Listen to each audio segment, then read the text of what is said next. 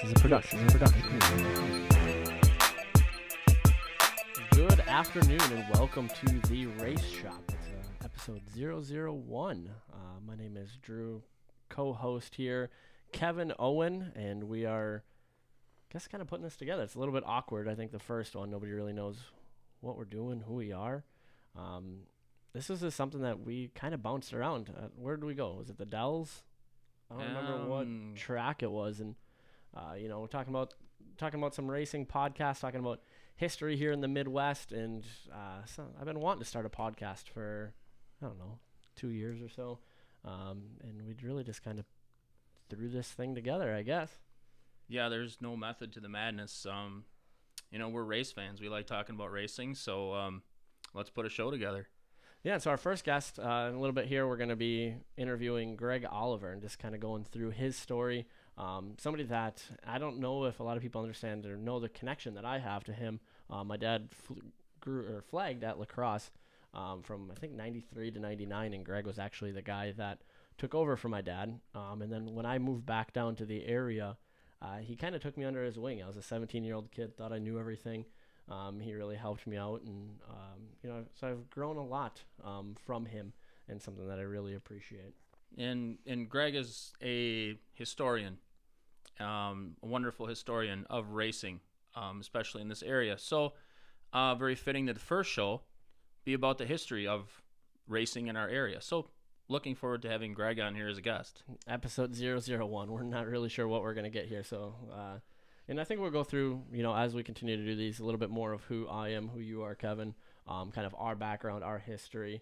I don't think we need to bore everybody today right away. But what do you say? Let's get right into it. Yeah, let's do it.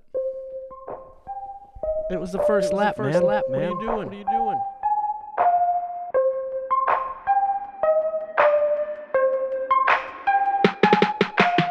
Turn 1, lap 1. You came over last weekend here. We had the All-American 400. It's a race that I didn't know a whole lot about, but a lot of Midwesterners went down there.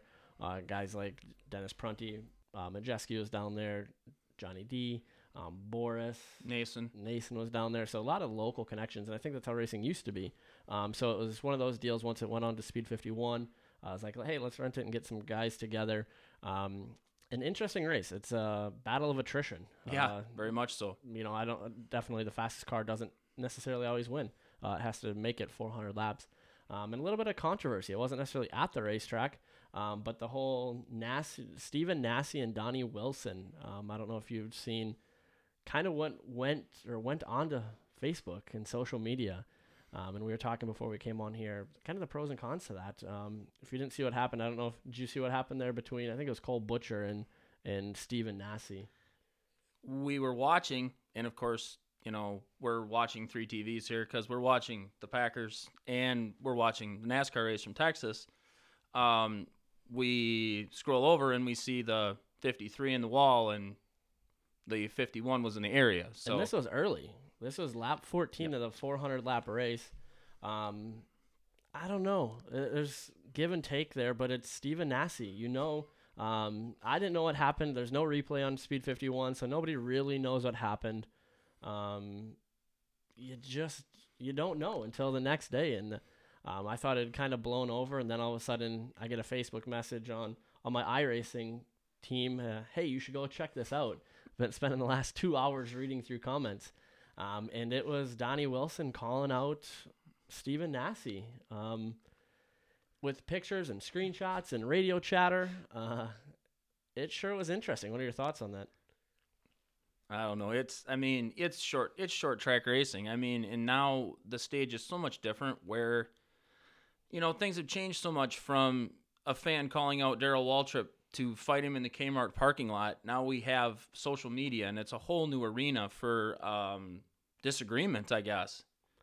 Yeah, and I saw the screenshots. I'm not the biggest Stephen Nasse fan. I think he's aggressive, but you know what you got with him. And a spotter needs to know what you have with him as well.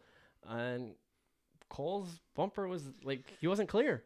And Nasse on lap 14 isn't going to give that up. Could there be give and take? Absolutely. Should there be? I don't know. That's not for us to decide. That's for those two to decide.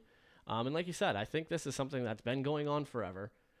Drivers don't like each other, but it used to be, it stayed within the teams. It stayed after the races. It stayed in the race shop. And now it's rolled over to social media. It's rolled over to Facebook. Now we have the entire nation involved. But I don't know if that's a bad thing. Yes and no. Is it the whole good news, bad news is good news thing for the sport, or is it really a black eye? It's all in how you see it. Right. And I can tell you the next race that they're at, I'm probably going to be renting the Speed 51 coverage. These two have had run-ins before. They got into each other at a Blizzard race. They were throwing punches through the window net. Very similar situation, but this was between Donnie Wilson and Nasse. Cole Butcher was driving a Donnie Wilson car. Nasse says he tried to talk to him after the race. Wilson says, whatever. He didn't hear the radio audio or the radio chatter. As soon as the incident happened, didn't see the pictures yet until he had gotten home or overnight, and then decided to. But I think there's better ways to do it. But again, I think, we have those rivalries now, right? We're going to watch those two. And usually wherever Stephen Nasse goes, there's going to be some sort of controversy that follows, and he doesn't back down from that.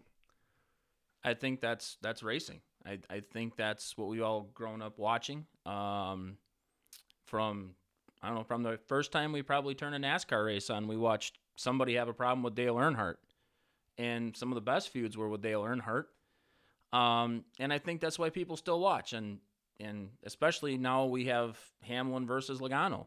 It's about the competition. It's about the personalities, and the social media arena makes it a whole new ball game. Right, that's the thing. That's maybe the one area I'm not so sold on. Like, now we have fans involved. Is it going to escalate over? Again, it's not just the teammates now. Now it's fans of both drivers. I don't know. I can tell you the next race, whether it's the Governor's Cup or the Snowball, whenever those two meet again, you probably should put a camera, just follow Stephen Nasse around, because you don't know what's going to happen. You don't know when it's going to happen. But again, when you're racing Stephen Nasse, you got to know. If you're not clear, don't clear him. It don't matter if it's lap 1 or lap 400. He's not going to give you that spot. That's just how he runs. Yep, I think that's just drivers learning how to deal with drivers, and that young man might have gotten his first taste of dealing with Stephen Nasse. Absolutely. So we'll go ahead. We'll roll into our featured interview here with Greg Oliver. A lot of exciting discussion coming up, a lot of questions, and really he's somebody that, from racing to promoting to the history side of it, is really important, I think, here in the Midwest.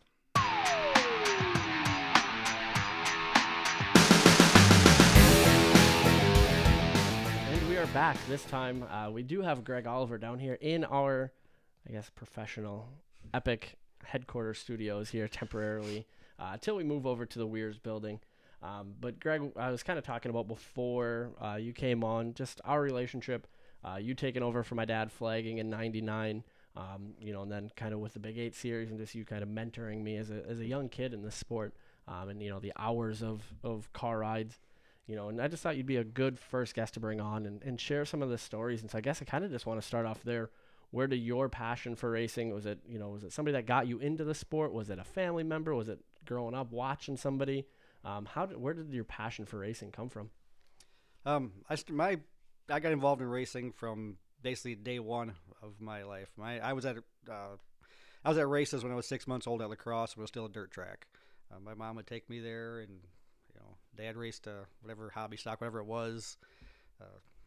One of the races I was at, Dad flipped the car, helmet fell off, and of course people are yelling, "There goes Dad's head," and my mom is in a panic. But that was, I've been at a racetrack practically from the get-go, and so I have not missed a lot of race nights at La Crosse over the years. How in the world did Mom continue you guys to race after that moment?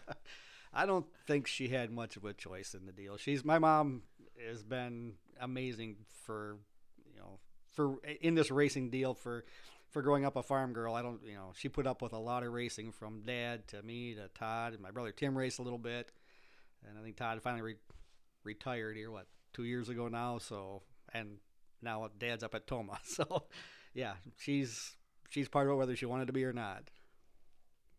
I guess kind of, was, growing up, kind of who did you idolize? Was there a certain racer? Was it your dad? Was it family? Obviously Dad when he raced, but I was a huge Tom Reffner fan. Growing up, I loved watching Tom Reffner. I was there when he won the first Oktoberfest. I don't know if that was what got me going on him or not, but I was a Tom Reffner fan, and I was not a big fan when I would stand in the high-rise grandstand and see Dick Trickle pulling in, because that meant that Tom may not win the feature that week.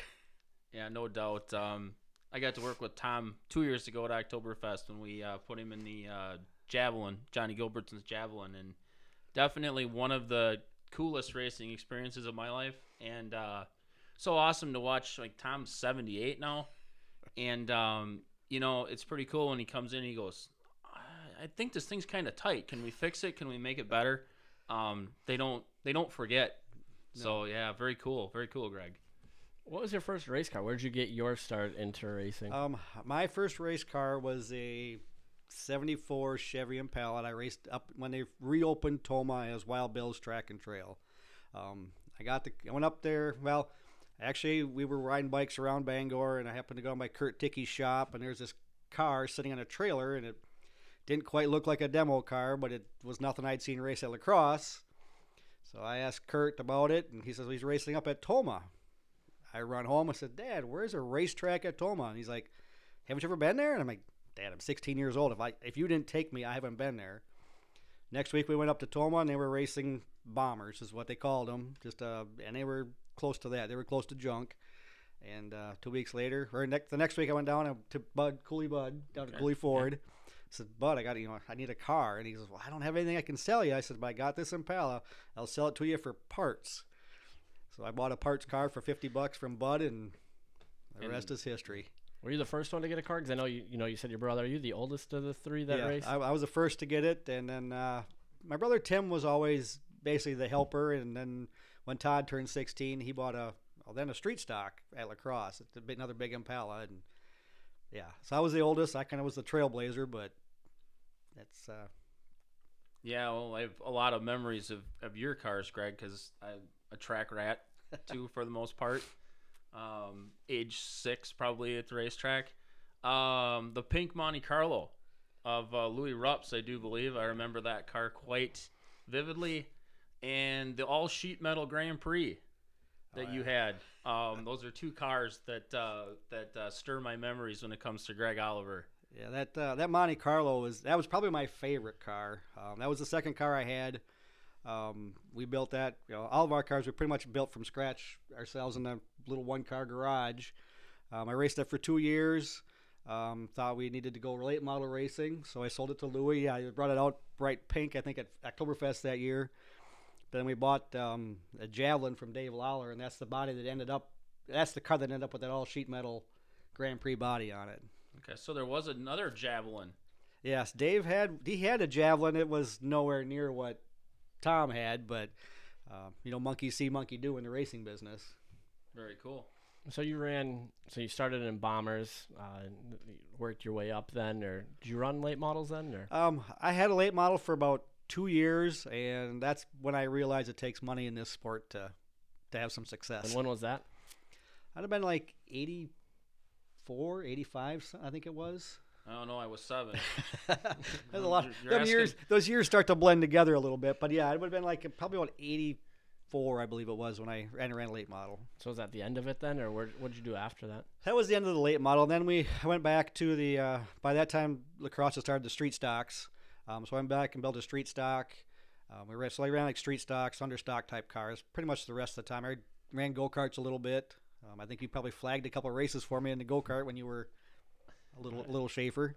I remember you talking, the go-kart days, and I didn't know when that was, but, the stories of pulling a lawnmower engine off and going and racing, and just crazy how racing as a whole from a go-kart to a late model has changed from the mid-90s. Yeah, because my first go-kart motor they pulled off somebody's sump pump is where that came from. 5-horse Briggs off the sump pump. So I don't think you can do that today. No, well, you probably can, but won't be very competitive. So when did you kind of take me through that not necessarily the transition, but so you go from a bomber to a go kart, and then kind of you must have been around the racetrack to to get the call. Especially in '99 there. I never left the racetrack. I was there even if I wasn't racing, I was there as a race fan. You once a race fan, always a race fan. You cannot get it out of your system no matter how hard you try. And I basically had kind of gotten out of it because I was married, had a couple kids. And, racing's expensive no matter what you're doing. So I got out of it. I was going through a divorce. Happened to go back to the racetrack. Chuck had an ad so he wanted a tech guy. So I helped tech in '99 to start with Tim McCarthy. And then partway towards the end of the year, I think it was Dave Tauscher says, "Hey, I heard Lefty's leaving." And I'm like, he said, "Maybe you want to do this?" I'm like, "It might be kind of cool." And I went to talk to Chuck about it. And Chuck says, "Well, your brother's racing," and on and on and on. And I'm like, "I know," but I don't help him on the car. And he said, "Okay." And then I think about 17 years later, I finally decided that I need to do something else. I was going to be a race fan. What was it like to tech? Did you enjoy that, or? It was. I didn't get to do a lot of it at the time. I was still kind of learning because I had been out of stock car racing for a few years, so I was kind of relearning what it was. I don't know that I would ever want to be the tech guy. There's a lot. It's just a lot to know, and unfortunately, most of the time, the racers are probably smarter than you to start with. They're a step ahead of you. So, which is funny because when you're a racer, you always think you're smarter than the tech staff, don't you? Oh yeah. Oh yeah, that's what you try to do. You're doing your job. You're supposed to be smarter than a tech guy, right? Yep. So did you ever with your brothers? Was there any racing feuds going on with your brothers? Or did you two race in the same division a lot? Or? Todd and I did race in the street stocks together a little bit, and I did kind of mess with him one time.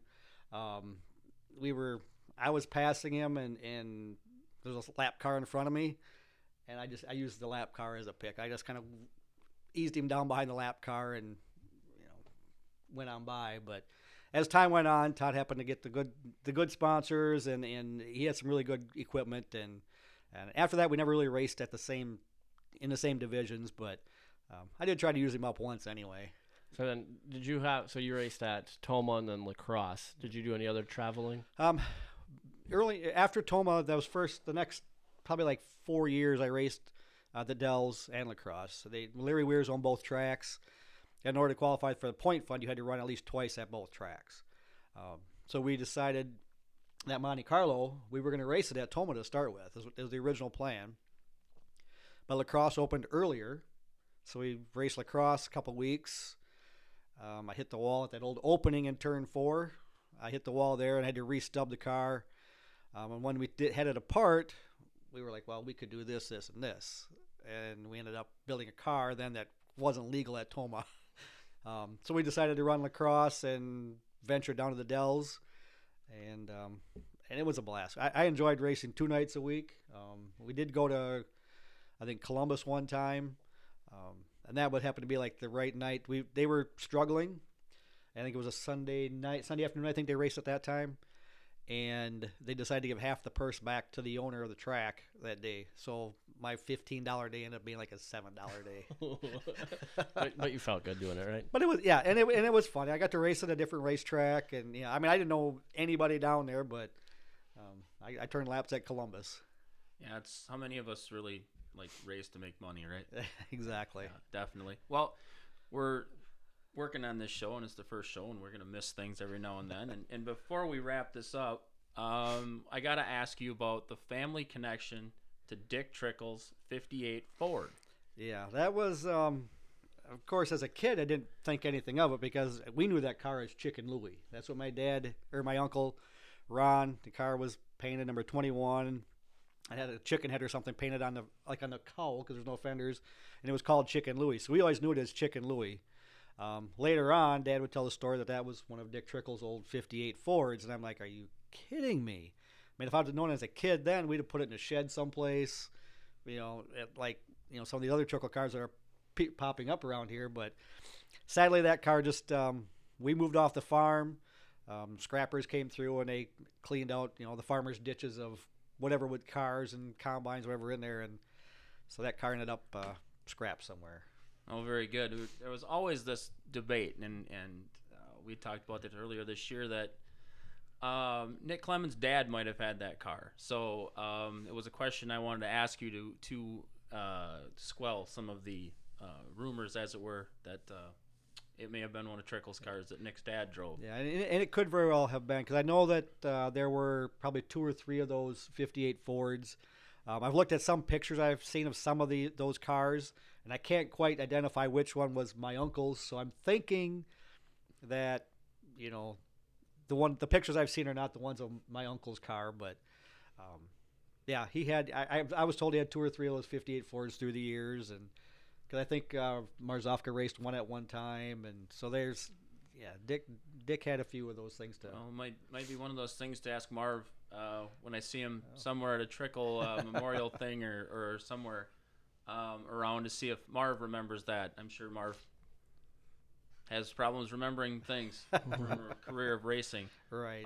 But yeah, very cool, Greg. Thank you. Thanks You for clearing that up for me. Well, I think that's a good transition into kind of, you step out of the car, you step out of the racing, and you kind of, I don't know if it's self-appointed or what, but kind of became that Midwest at lacrosse kind of history buff.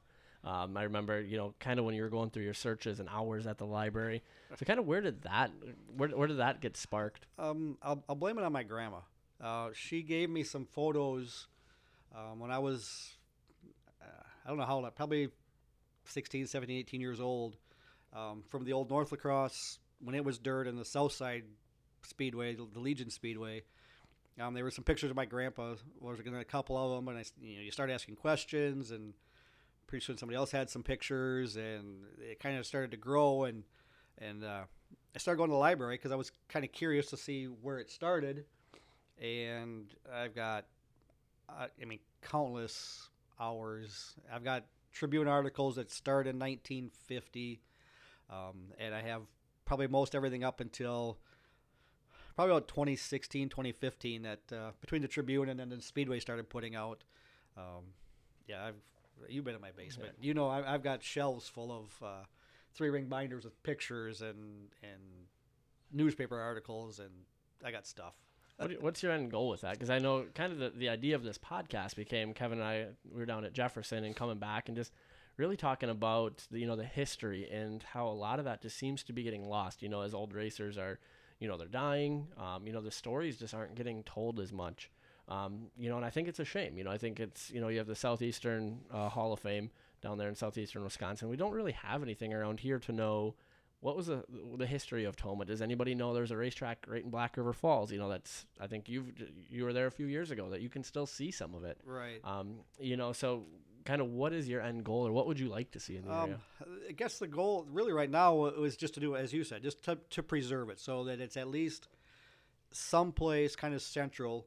I don't know what I'm going to do with it other than just try to keep building it. Someday, I guess maybe the day comes when I'm ready to move out of my house and downsize, or ready to kick over.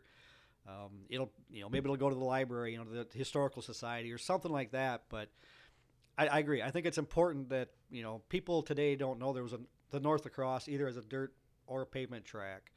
The South Side racetrack. The first organized races at lacrosse were out by the airport. People don't know that. I don't know that it's important to anybody but us racers, but I think it needed to be saved and preserved as best as I could. Let me take a minute here, Greg, and cut in. The Southside Speedway. A lot of people probably won't know where that track is. Where was that track? If you go down, just as you turn off of where 54 and 35 split, go out towards Mount Lacrosse, and the road makes kind of that straight stretch, makes a hard right and a hard left. Right at that hard left, if you look over, there's like a little depression. That's where the track was. There's actually a big switch on the light pole. That is from the racetrack yet. Huh. That's so cool. Yeah, that's pretty cool. Maybe it was you that we talked about that once upon a time about the Southside Speedway, and it was at the base of Mount Lacrosse. Yeah. So yeah, when was that track? When was the last days for that track? It's a little sketchy from what I can fine because it was ran by like the American Legion at the end, so a lot of it didn't get put like into the Tribune. And if I tried to press some guys at it's the 48 American Legion. Okay. I tried to press some of the guys that I know from there, but they're all like everybody else. Yeah, it's in the basement, in the vault, so to speak, and to try to get somebody to dig it out is, it's probably not going to happen. But it ran from like 51, 52. I found stuff as late as like 58, 59 there, but it could have ran a little bit later. I don't know. I can't say that for sure, but. And then when did North La Crosse? Kind of what were the years of North La Crosse? The North La Crosse was built like the next year then. And at one time, you could actually race 4 nights a week in La Crosse, twice at the south side, twice at the North La Crosse. They put North La Crosse was the first to put lights in. Later that year, the south side put lights in, so they kind of tried to one-up each other a little bit. And then about 63 might have been, I think, was the last racing in La Crosse. And the guys all went down to Westby for a year to race. And then the guys that had paved Toma in 64 paved the North La Crosse for 65. And then racing resumed in La Crosse again until, well, theoretically, I guess, till today at West Salem now. But And North La Crosse ended in 72. 72. 72 was the last year they raced there. I kind of missed it. When I was a kid, that was, we always went to North La Crosse. Well, we went to both, actually. But, looking back, that was a pretty cool. How big was that track? I think it was like a little quarter mile. To me, it looked like a circle, but they say it had straight stretches, but I thought it looked like a circle. Yeah, I didn't even know Westby had a racetrack. I knew they had a go-kart track. But, yeah, I did not know about Westby. Yeah, it's actually on the south side of town. You'd have to know where you're looking, but there's actually like an old railroad bed. If you're heading south out of town on the left-hand side, if you look hard, there's a railroad bed. It's probably mostly cornfield now, but the racetrack is right there. And apparently that poor farmer over the years has dug up rear ends and car parts, plowing his fields. So, but yeah, there was a racetrack, and actually a pretty good track, I guess, at one time. And then Black River. When did Black River? I've seen pictures of Black River. Black River was actually one of the, I think it was 61, was actually one of the first paved tracks in the state of Wisconsin. And basically the demise of that racetrack was the interstate. Okay. The interstate cut off the track from the town, and there was no real easy way to get to the track, even though it's only essentially a mile north of town. And I know you can still see, I just drove through the other day on like Apple Maps and Google Maps, you can still see kind of the layout of the track. And I think that even on the GPS, the satellite image, there's still some of the track there. I mean, the track itself is still there. The railroad tie walls are still there. There's a guy's got a towing company, I don't think it's a junkyard, but he's just got junk vehicles sitting on it. So the first time I saw it, I mean, you could still look up in the grandstand and see where the grandstands would have been, and you could see the bump where the flagman stood, the checker down the start-finish line. And they must have had some hell of a races because it was almost at turn 1 where the start-finish line was. So turn 1 could have been interesting coming to the checkered. Very good. And then let's just wrap it up and we'll talk about La Crosse. So, let's...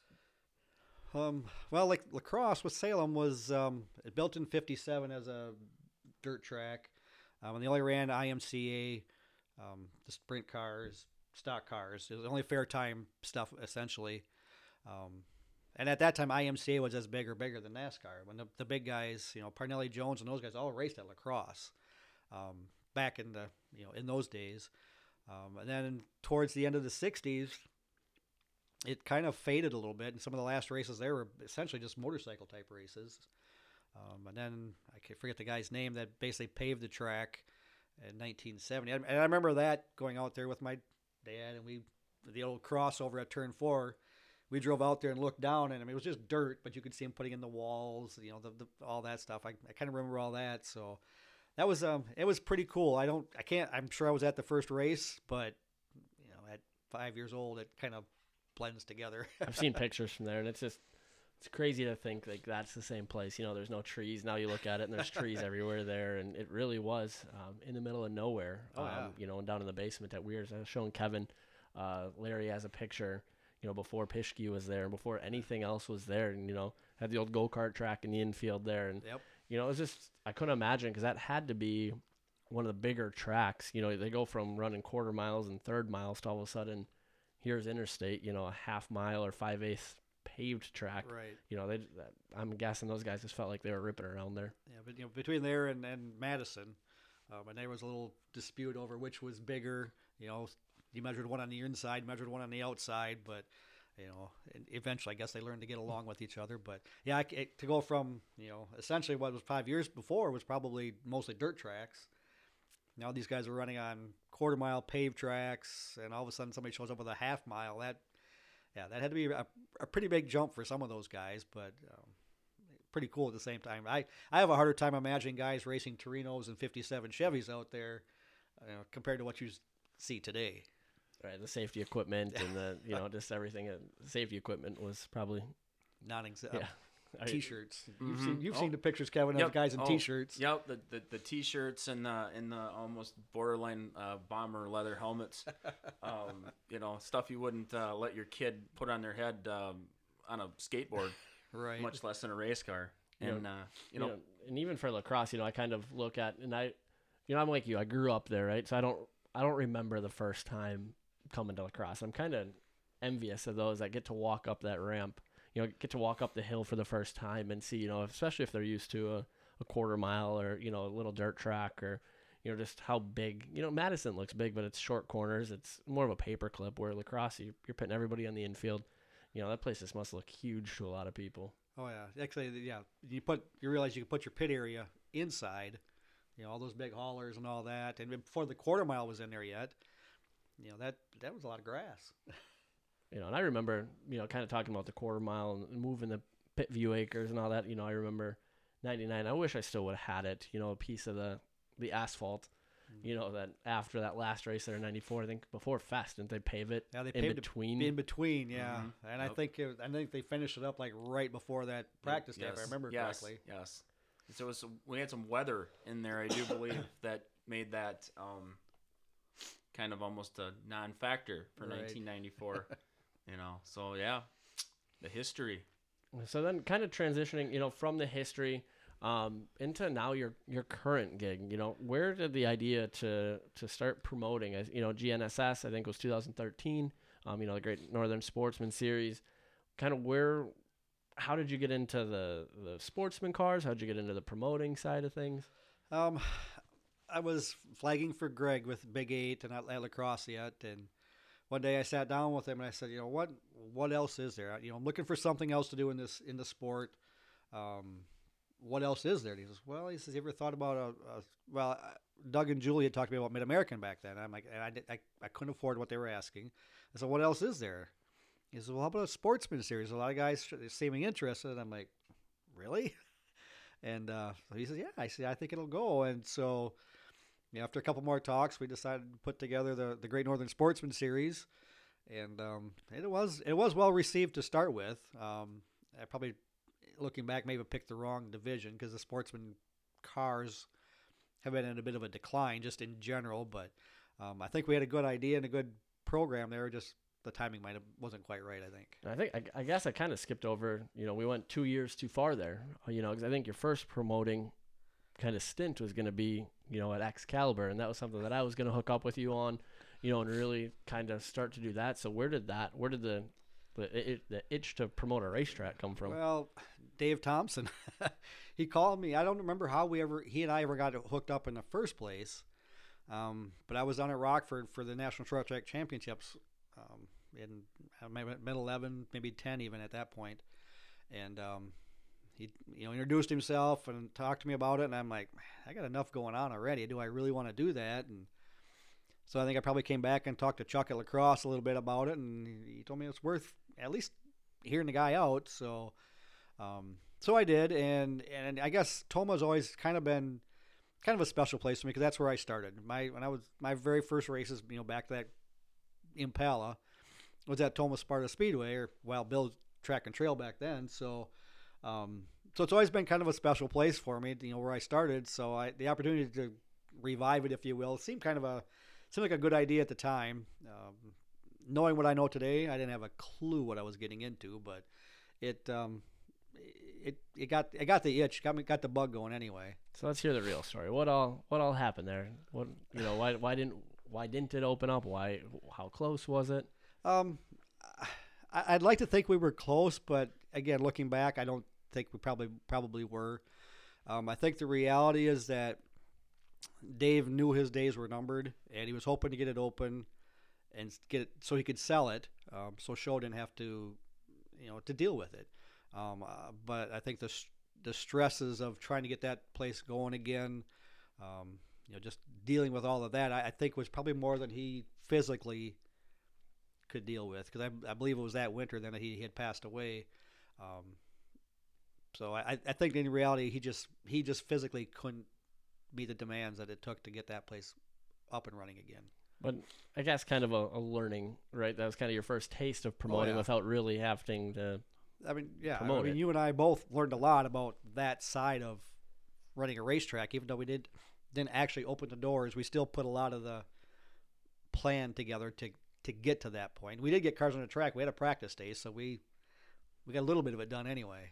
Yeah, I remember we were gonna race, and then weather against us, and electricity, and all that. We blew a transformer. Yeah, they had a couple of nasty storms up there, and then I think that was enough at that point that Dave, in essence, just said enough's enough, and we hung her up for the year then. So then you kind of go to 2013. You start the GNSS, the Great Northern Sportsman Series. That had what, a 5-year run? 6 years. 6 years.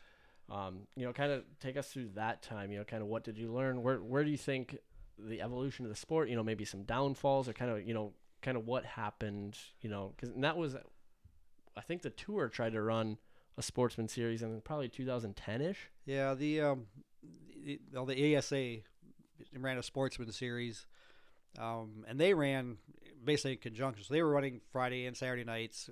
I tried to run at least not on Saturday nights, because that's when everybody else was racing.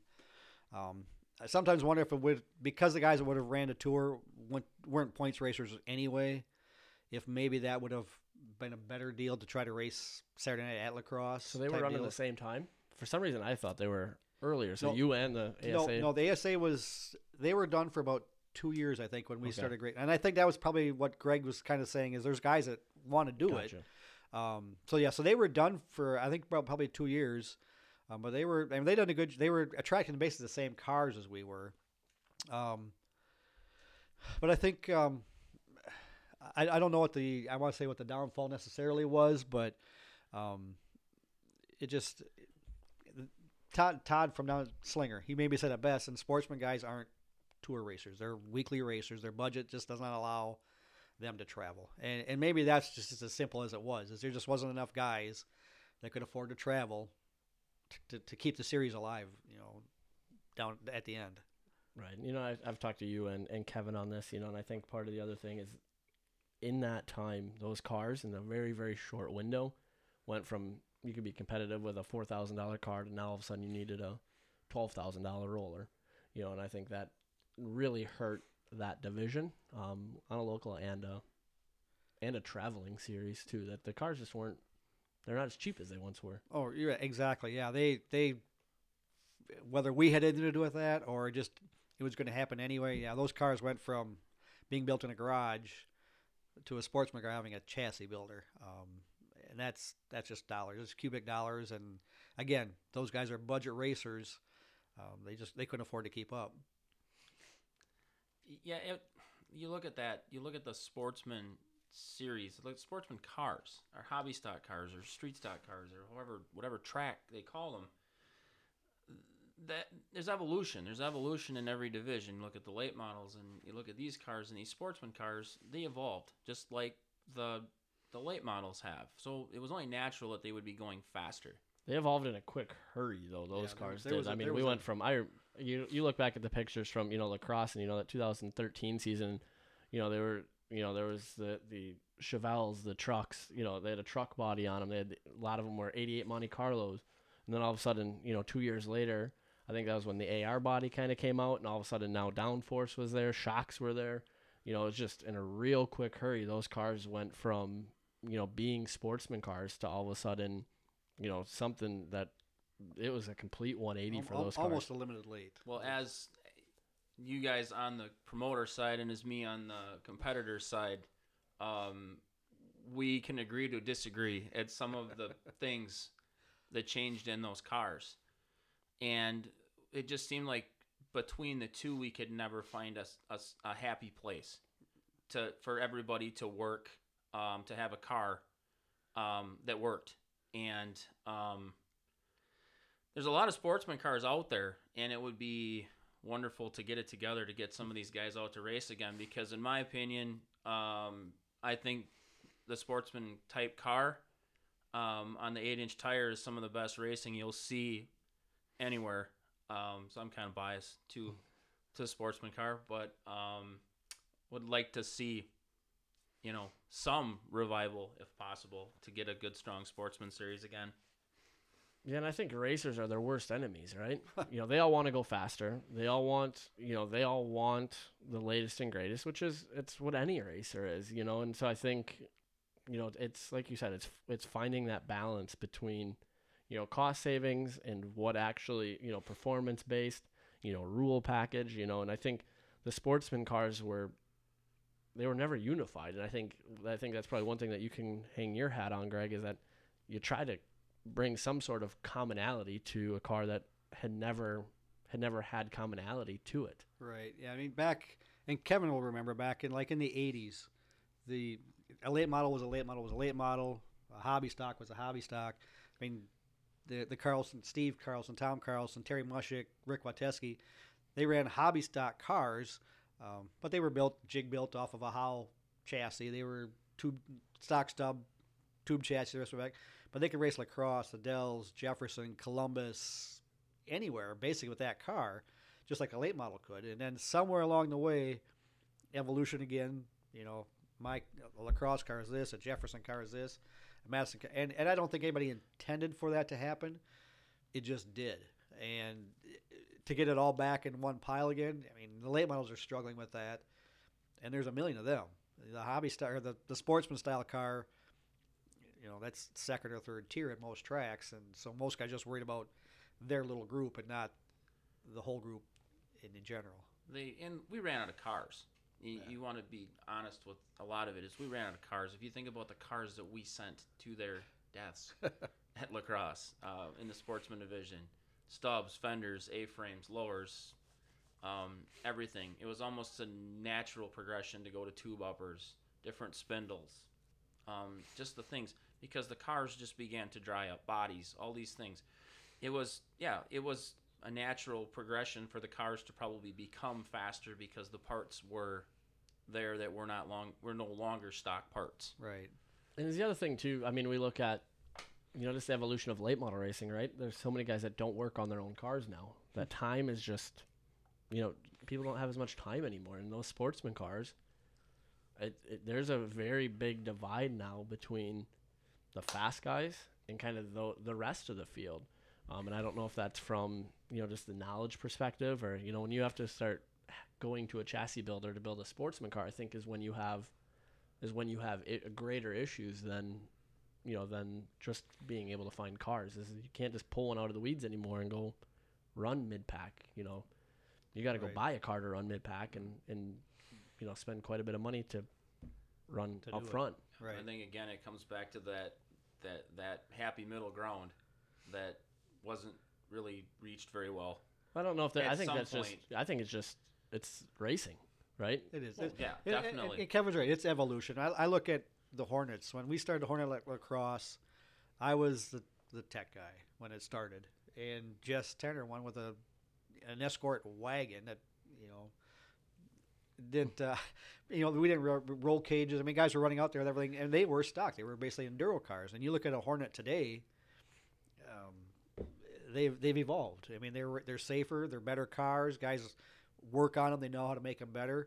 And if you see that evolution in 20 years, I mean, a full-on race car like a late model or a sportsman is just magnified. Guys have those things perfected. That metric chassis sportsman car. We've been running it for I don't know how many years. That car's been around. The chassis has been around since the late 70s.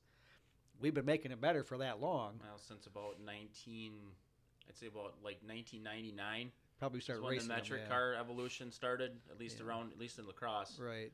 And and you're exactly right. They're almost like a stock stub Howe car. Yeah, they've just been perfected. Yep. If you want to start over, you have to find a different chassis. You'll make them run a, Yep. I don't know what, but Yep. That kind of leads me down another rabbit hole here with, kind of your thoughts on the 6-shooter class. That's a class that reminds me a lot of when the Hornet started. It's a $300 car. It's a $200 car. History is going to repeat itself, right? And we as promoters, and I guess I can kind of say a promoter, you as a promoter, this stuff's been happening every single time. So how do you guys look 20 years down the road, 10 years down the road, and go, how do we avoid that? Is there a way to do it? Is there rule changes that you can put in now to, where it's going to go? Those cars are going to get perfected every single year. They're already doing the tricks, and these racers are telling us what they're doing. How do we keep those cars in line to save it in 10 years? I don't know that you can stop the evolution. You could just try to, as when I look at it, again, with the Hornets, now with the 6-shooters, about 4 or 5 years the 6-shooters have been around, they've gotten better already. They're not cars that Chuck pulled out of the, from the crusher, so to speak. And I don't know that you stop it. You just try to do as much as you can, keep the box as small as you can and let them work within that box. Eventually that box is going to get bigger and bigger. It just happens. Guys start doing some things. You just want to keep your hand around it as best you can, and it's going to go where it's going to go. What's next in racing? So, the entry level is now kind of those 6-shooters. Are we looking at, the super lates are looking at fuel injection? Like, do you think that's a good path for cars to go down, or kind of where do you see racing going? I think fuel injection is coming. You can fight it all you want, but I think it's coming. If NASCAR's allowed it and the computers and all that, it can't be all bad. But I think it's coming. For the super late model guys, it's how do you implement so I can have it and you still have your carbureted car, and we can still play in the same pile together. That will be the real trick, is to how that conversion happens. And the trick, I think, in the whole deal is to fuel injection to computers. We need to figure out how to get the young kids involved again. There's not a lot of car enthusiasts, in the world anymore. I grew up with cars. Kids today, they don't grow up, their cars are those Escorts. They're like my Mini. That's what they know. So if I can get them involved maybe on the computer side of this sport, get them in, then we can take them somewhere. If we can't even get them in with what they know today, then I think we've lost them. Do you think the popularity of things like iRacing, things like, the NASCAR Heat, do you think that's helping the sport, or is it hurting?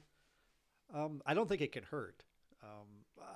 I don't know how we get the iRacer from the computer into the grandstand or into an actual race car.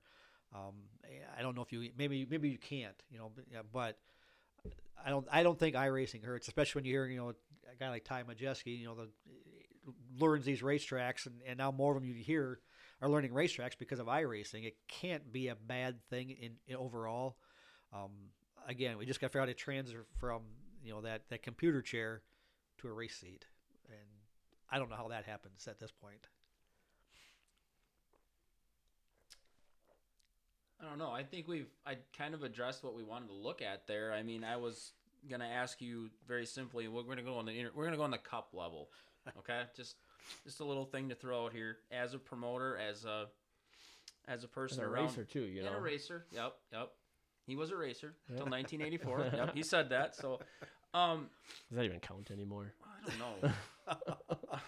Wow. This is the first show. This might be the last show at this rate. Your thoughts on Penske, the Penske Entertainment Group buying Indy and the IndyCar Series. What do you think of a motorsports monster, for lack of a term, Roger Penske, having a handle on a division, a series, and then the power of a speedway, an iconic speedway? Yes, it's not just it's not just a little nothing against. It's kind of Tony Stewart buying Eldora, buying into that, but this is Indy. And how much do you think that changes the balance of power maybe going forward in racing, where owners owning Yeah, speedways. I don't know that. I mean, I think Roger's probably one of the few people that has the ability to make a purchase like that. Um, I'll be curious to see how his Indy track series versus his Indy car, how they make that work. I mean, it sounds from what I've heard, he's more his investment today is far bigger in the track and the series than it is in his car. So he basically kind of made it sound like what I was reading today is his focus will be on that, and the car will take care of itself. But I think it's probably good. IndyCar's on a bit of a trend upwards. I don't watch a lot of it, but I've watched enough to know that they put on a good show. It is fun to watch. Again, I think it's good for those guys. I don't think it'll have any real impact on the NASCAR side of his program in general, but I think he might be the right guy at the right time for that series. And I think there's another thing that's kind of been flying under the radar. In NASCAR, I don't know which group they bought out. One of the track groups, conglomerates. Oh. They bought them out, and so it basically took it from a public company to a private company. So where they're not as focused on the shareholders and stuff. So, I think there's a big swing there, which I think will hopefully, they say it trickles down to the local level. I've always said dirt right now can be popular because I can go buy a 410 sprint car and race against Donnie Schatz. I can race against their top guys.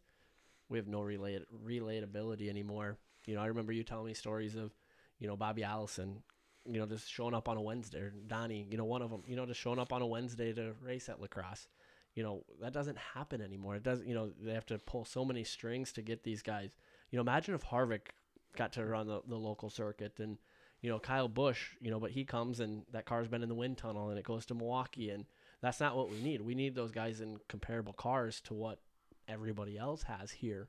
Do you think that will happen again, that we'll get those Cup guys back to a local level, or kind of where do you see that going? Would it help the sport? Would it hurt? It would be huge. Like you talk about Bobby Allison. I started a feature next to Bobby Allison. That's they were gone when the green flag, but I started next to him. I pitted next to Butch Miller. It won't. I don't see it happening because there's the investment in Kyle Busch, from M&M Mars and Gibbs won't allow him just to run short tracks. Donnie, when Bobby Allison came to La Crosse, his wife came to down to the Gunderson for some procedure or whatever on a Wednesday. He calls Larry Weirs, "Hey Larry, I'm in town. Can you get me a car?" And probably showed up in one of Boom Sox cars or whatever it was, and he probably didn't get paid anything for showing up. He just wanted to come race. That's the other side of it now. To get Kyle Busch to come race, the racetrack's got to write a check for, I don't even know, but way more than it's probably worth. But if those guys could show, Kyle Larson shows up at a dirt track. I mean, it's huge for the track. It's huge for those guys. NASCAR has lost that, the touch with the Saturday Night Racer. They try to promote their home tracks, but I haven't seen Jimmy Johnson race a super late in forever. Yeah, one of my coolest mementos in my collection of racing things is a 7-year-old me standing next to Bobby Allison. That was cool. I remember his plane flying over top of the speedway, coming in to race on a Wednesday night. Yep. And it made a difference. I see guys now, and some of it's Speed 51, is helping, but guys like Bubba, and Ty, and some of these kind of short track heroes. Did you have heroes kind of back in the day? You talk about Refner, but when those guys left, when they showed up, you wanted to go to the race to see them. Do you feel we're missing that in today's world? Oh, absolutely. I think we're missing. I know there's pro and against Ty Majeski, but when Ty shows up at a racetrack, there's a buzz because Ty is there. If you go to a super late model show and Ty isn't there, you just feel like you're missing something. The race may be good, but Ty is not there. Casey Johnson, if he's not there, I think we have the guys to fill those roles today, but we got to keep them, I mean, they want to progress. I mean, we all wanted to race, the Daytona 500 at some point. But I was lucky enough. I grew up in most people consider the glory days. Refner, Trickle, Bach, Marzovka, and those guys raced 5 nights a week, 6 nights a week in Wisconsin, and we got to watch that. So when Dick at 40 some years old finally got to run for Rookie of the Year, we all went with him. Today when Ty goes to race ARCA or a truck race, you go with him. His fan base goes, but the rest of us haven't been able to buy in to Ty because he doesn't have 20. We don't have 20 years of loyalty to Ty Majeski yet. What do you think has caused that? Is it guys just not being able to race as much? Is it they get there and they don't come back?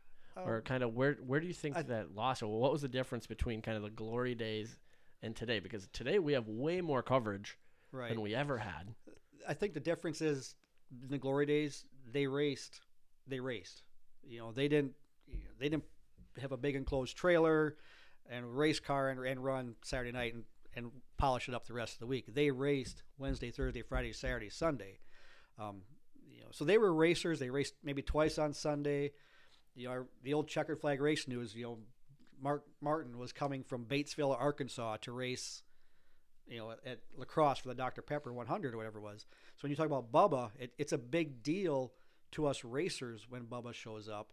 But I don't think enough people know who Bubba Pollard is outside of the racing community. Somehow I think we've lost that aura of these guys as racers, as heroes.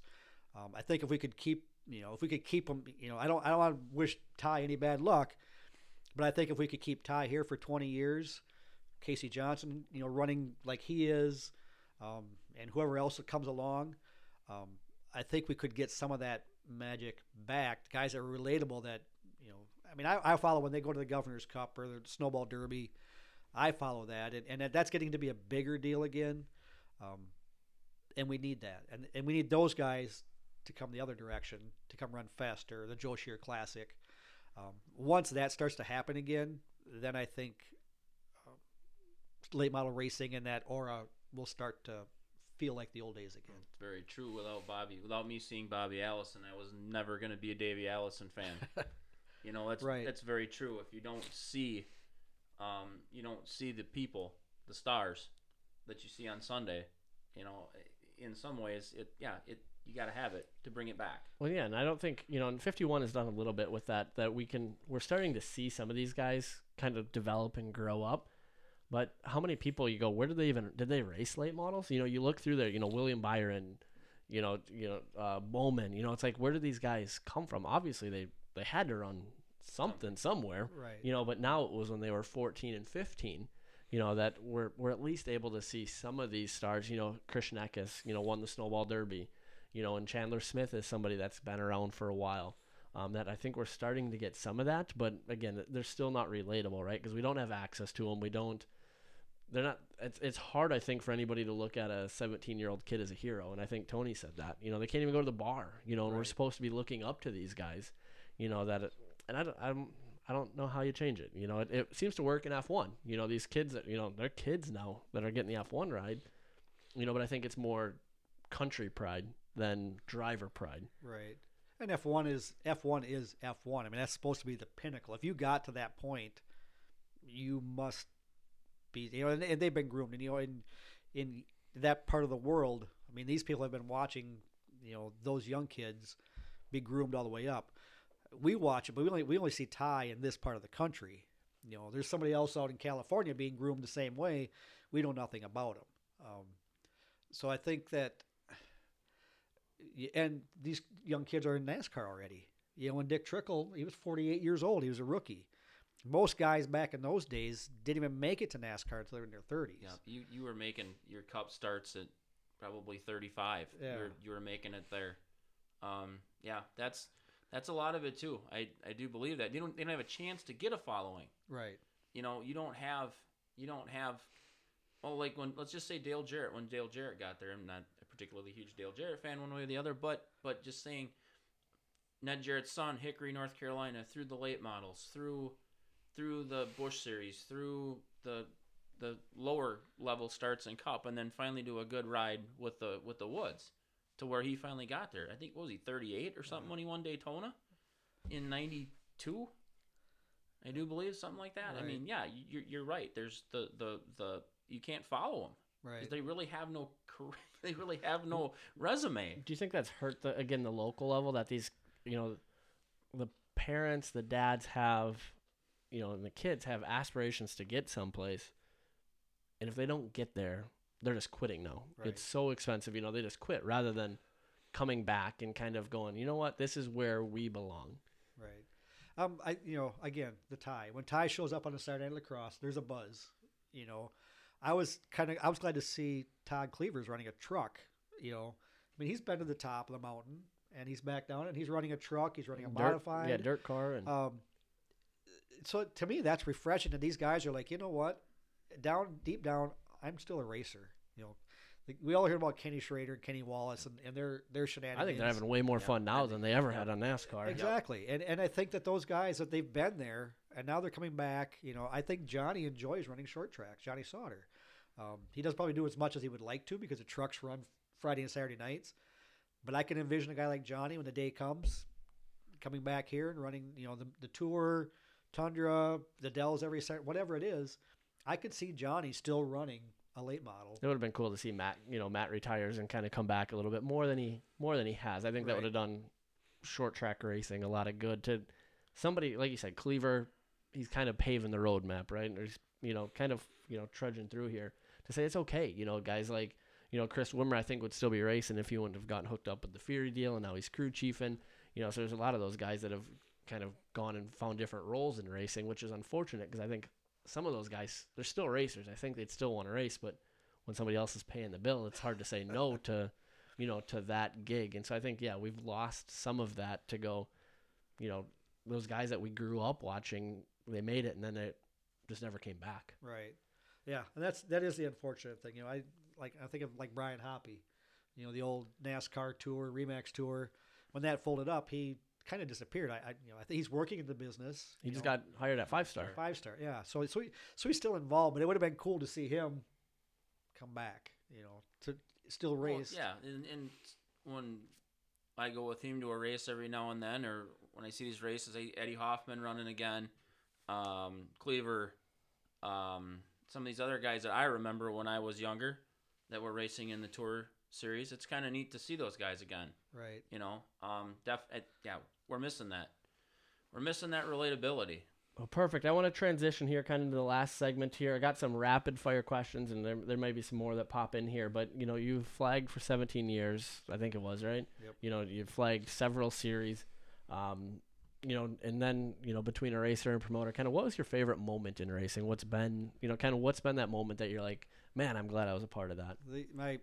Probably my favorite moment was my first feature win. I got it down to the Dells and street stocks. I wasn't running full time down there. I ran just enough to get the points.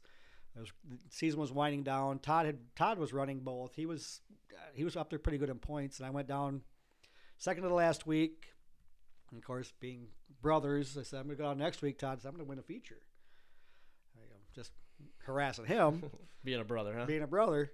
And lo and behold, that race for me went perfect. The seas parted. I got out front, and I'm looking in the mirror, and I'm thinking, there's no scoreboard to watch. So I'm just thinking, come on, white flag. And I'm watching Jim Hagel in the mirror, like, just stay back there.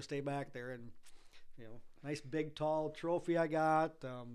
Driving through the pits with that trophy. And if you remember the Hennessy brothers, oh yes, Mark and Mike, yes. Yep. that was their track. They they were the champions down there. Yes, they were. I'm driving by carrying this big trophy out the window.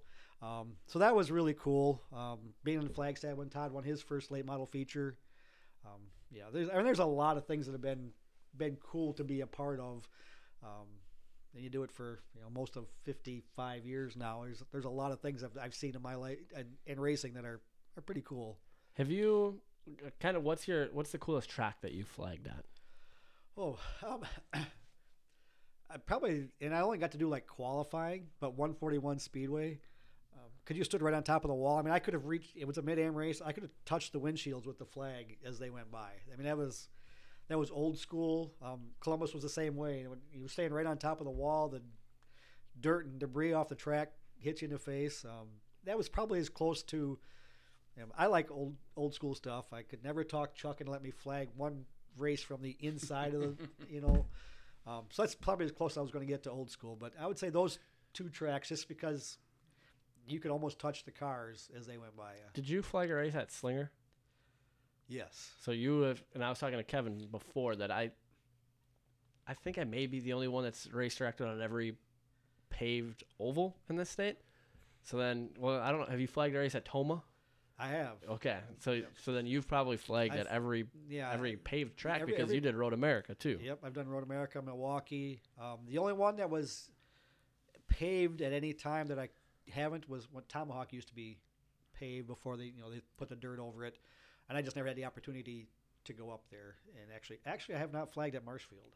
Oh, I've been there, but I have never flagged. We got to get you in the flag stand for a race. So huh? bucket list track to visit is Marshfield, huh? That might be the one. That might be the one. I have not bucket list. The bucket list to flag anyway. Is there a track that you kind of look around the country and go, man, I want to go there sometime? It kind of varies from day to day, year to year.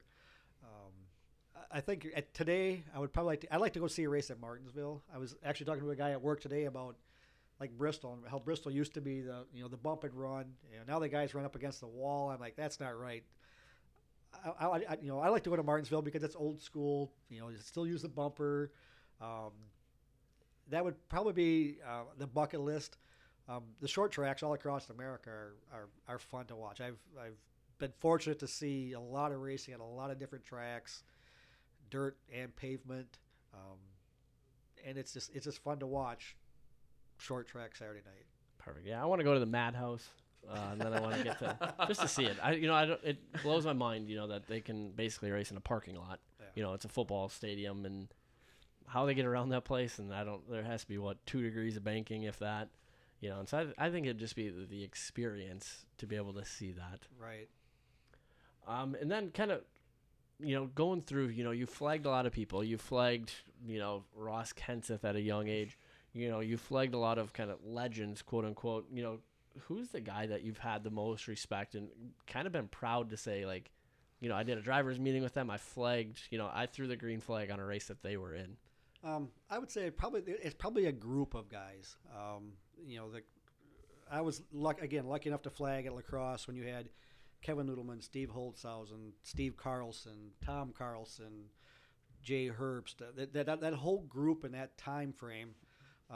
We had Leteski, Prooks, exactly. There was. I mean, we had the cream of the crop.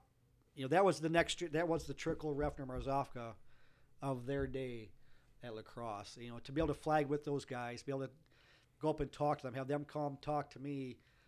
Guys that just a few years earlier were heroes. I mean, I was in the grandstand watching where I was running a Thunderstock.